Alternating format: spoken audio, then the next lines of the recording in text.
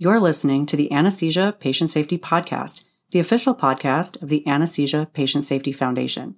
We're bringing you the very best from the APSF newsletter and website, as well as the latest information in perioperative patient safety. Thanks for joining us.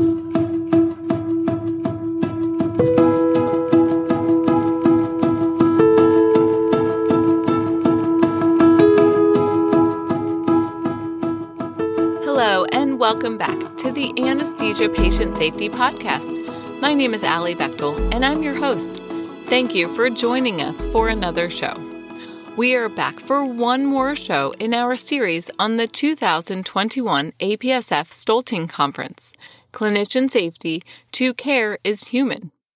For our fourth show in the series, we are going to ask some questions, offer some potential answers, and hear from some of the people who helped make the conference so informative and inspirational. Before we dive into today's episode, we'd like to recognize Medtronic, a major corporate supporter of APSF. Medtronic has generously provided unrestricted support to further our vision that no one shall be harmed by anesthesia care. Thank you, Medtronic. We wouldn't be able to do all that we do without you. To start the show, let's hear from one of the speakers and moderators at the conference, Della Lynn. I'm going to let her introduce herself now. Hi, my name is Della Lynn. I am on the APSF Board of Directors. I practice in Honolulu, Hawaii, and I'm affiliated with the John A. Burns School of Medicine in Hawaii. To kick things off today, I asked Lynn about her experience at the conference and what are the most important takeaways. She provided some wonderful insight. I learned that even if we think, I've got this, it's more. Previous to this, I had spoken about burnout at almost 100 venues. I'm frankly humbled. It's more. We are only scratching the surface. I learned that incivility and rudeness is not just about major events or even middle-sized events where someone has an outrage in the operating room and the entire room walks around on eggshells for the next 2 hours. Rudeness hijacks the brain, and it's not just the emotional brain. It hijacks the cognitive brain. Cognitive biases are more frequent. Sharing information between team members is constrained. Creativity is dulled. More errors are made, and it is a contagion. Someone who experiences rudeness is more likely to pass it on. To put it bluntly, it's infectious. We know now that this is not just a manifestation of hierarchy or tribal professions. Lateral bullying happens pervasively in the perioperative arena. It's universal. We need to pivot that. We need to support each other, not as extra, but as essential. What a great way to start the show. Now we're going to cover a question and answer session. Just as audience members at the conference had questions, you might have questions after our series on this conference. We are hoping to address some of those questions now. First up is a question about the rollout of a new wellness initiative, which may be met with pushback from faculty or employees. In other words, how do we change the culture? The first step is to acknowledge that mandatory wellness sessions during time off is actually part of the problem and may even lead to worse burnout. To get buy-in from the more senior clinicians in a group, you may want to start the culture change just by asking about their personal coping skills and how they developed resilience in their career. The next part of the conversation may be to ask about any of their colleagues who have left the workplace over the years, and what was the impact of this. For newer clinicians out of training, you may want to start by acknowledging that they may be upset about programs that put the burden on the clinician to get well. This simple acknowledgement can go a long way. Keep in mind that not all wellness programs are applicable to everyone. The rollout of these programs depends on leadership, flexibility, and buy-in from the stakeholders. The ultimate goal is to change the culture. But before we get there, we need to identify what are the behaviors that we need to adapt to get there so that over time there will be a culture of safety and well-being. The next question relates to the return on investment with wellness initiatives. Is there any evidence in this area? The good news and simple answer is that there is evidence that there is value to investing in wellness. The ratio that has been reported is about 1 to 3. Thus, investing $1 will yield a $3 return. There is evidence that frequent users of healthcare wellness initiatives may lead to decreased healthcare costs, as well as better employee recruitment and retention. Finally, what are the priorities for leaders to create a workplace that places a priority on clinician well-being? Not an easy question or a simple answer, but here are some areas that should be at the top of the list. Mitigate any sense of loneliness at the workplace. Foster a sense of teamwork and engagement. Maintain a shared vision. Lead from the heart and recognize accomplishments on the team. Recruit other leaders to work towards a common goal. And create an environment of clinician well-being. The physical space is important. Simple things like having toothpaste available in the locker room, creating a shared faculty lounge rather than a separate and isolated anesthesia lounge. It is necessary to have adequate rest areas, to have areas for engagement with others, and provide the necessary space for people with diverse backgrounds and roles and needs. If you think about the people first, then this investment in the shared facilities will have large dividends. Some of these ideas and solutions seem so simple, and some are much more difficult to implement. But it is hard work that needs to be done in order to create a culture of clinician well-being. We are going to hear from Lynn one more time. I asked her, what do you hope to see going forward? Action. This is more than a nice-to-know activity. We have the information for why this is important. We have the what, the data cohesively shared at the conference as to the current state. Now comes the how, the action, not just the islands of progress in a few anecdotal places. We need to create a scaffolding for clinician well-being that includes 4 things. How we, 1, structurally design our workplaces. 2, structurally design and develop our people, our workforce. 3, importantly, what are the balance metrics in addition and beyond annual survey inventories? And 4, we heard loud and clear at the conference that leadership needs to own this at every level. This is a huge opportunity to connect HR, finance, hospital patient safety metrics intimately and weave clinician well-being into everything we do. The common goal of helping every clinician be the best they can possibly be. It is time for action. So what are the action items that came out of the conference? Formal recommendations from the conference are in the works now, but the conference wrapped up with some of these calls to action so that you can get started working on this right away. We need to invest in the team. We need a champion, just like our Enhanced Recovery After Surgery Program champions. These programs would not be successful without the champions to help drive buy-in and facilitate implementation and answer questions and respond to feedback. Thus, for any successful clinician well-being program, you will need a champion in this area.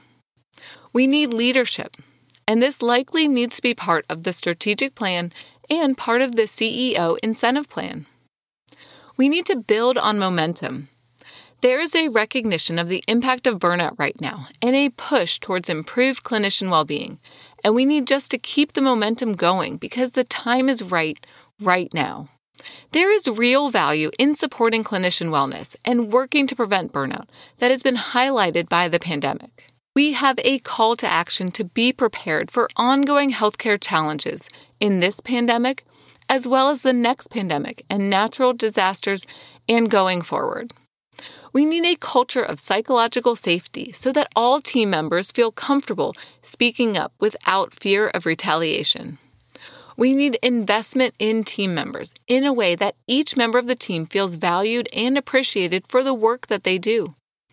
This understanding may allow for creative solutions to organizational challenges, such as predictive scheduling, paid time for extra work, and non-clinical time for additional out-of-OR responsibilities.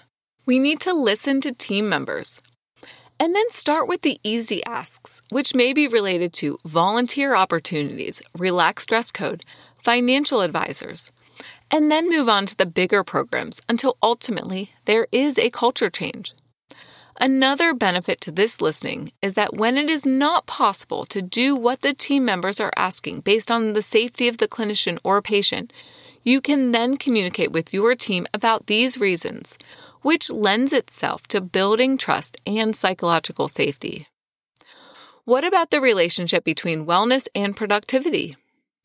More work needs to be done in this area, but what we do know is that institutions that do not support clinician well-being are more likely to see higher rates of turnover and decreased retention, which is very costly. We need to recognize a job well done. This is great for morale. This could be an institutional recognition program where team members can recognize other team members who have done a good job. The reward could be a simple thank you note, or a coffee card, or a wide range of awards depending on the event. This kind of program is likely underutilized in healthcare institutions, but would go a long way towards improved well-being and a sense of community. Finally, we started by asking the question, how is patient safety connected to provider wellness? This is not a simple equation. Without wellness, patients may not have access to necessary care due to reduced clinicians in the workforce. Without wellness, clinicians may not be able to provide safe and necessary care. Before we wrap up for today, we are going to hear from Josh Lee. I met Lee at the Stolting Conference this year. He was a moderator for the session, Panel Discussion, Perspectives on Solutions by Different Stakeholders. We are so happy to have him on the show today, and I will let him introduce himself now. Hi, my name is Josh Lee, and I'm Assistant Clinical Professor at Northeastern University's Nurse Anesthesia Program. I'm a CRNA at the Massachusetts General Hospital, and I serve on APSF's editorial board and board of directors. During my conversation with Lee, I asked, what made you so passionate about clinician well-being? Let's take a listen to his response. What made you passionate about clinician well-being? Like many of my colleagues, I pursued a career in healthcare because I wanted to help people. And it's always given me a little pause that occupational burnout is so often accepted as an unavoidable workplace hazard of choosing a career in the healthcare industry. And truly, this concern is what inspired me to investigate burnout and potential predictors among CRNAs and my anesthesia colleagues. And considering where we've been and where we currently are on this topic, I think the COVID pandemic has really put a spotlight on cracks in the healthcare system that have potentially always been there. That said, a silver lining in this whole thing is that now we're all talking about burnout and working together to find real strategies and solutions to address it. With clinicians like Lee dedicated to studying burnout and potential predictors and dedicated to finding solutions, we are definitely going in the right direction. What direction is that? Well, I also asked Lee what he hopes to see going forward. Let's see if he can help point us in the right direction. Moving forward, I hope more clinicians appreciate the importance that well-being has on their health and also the health of their patients. And I would love to see healthcare leaders and organizations implement strategies to decrease burnout and improve clinician well-being. Now, this initiative is going to take a lot of work, but it's the right thing to do for our patients, our clinicians, and most certainly for the next generation of anesthesia professionals and their future patients. Well, we have our work cut out for us to improve clinician well-being and with it patient safety. Going forward, there is hope that perhaps meetings and talks about clinician well-being will not be necessary since it will just be an integrated part of our everyday experience in healthcare. If you have any questions or comments from today's show, please email us at podcast@apsf.org. Visit apsf.org for detailed information and check out the show notes for links to all the topics we discussed today. Thanks for tuning in, and if you like this show, please share it with your friends and colleagues and leaders at your institution.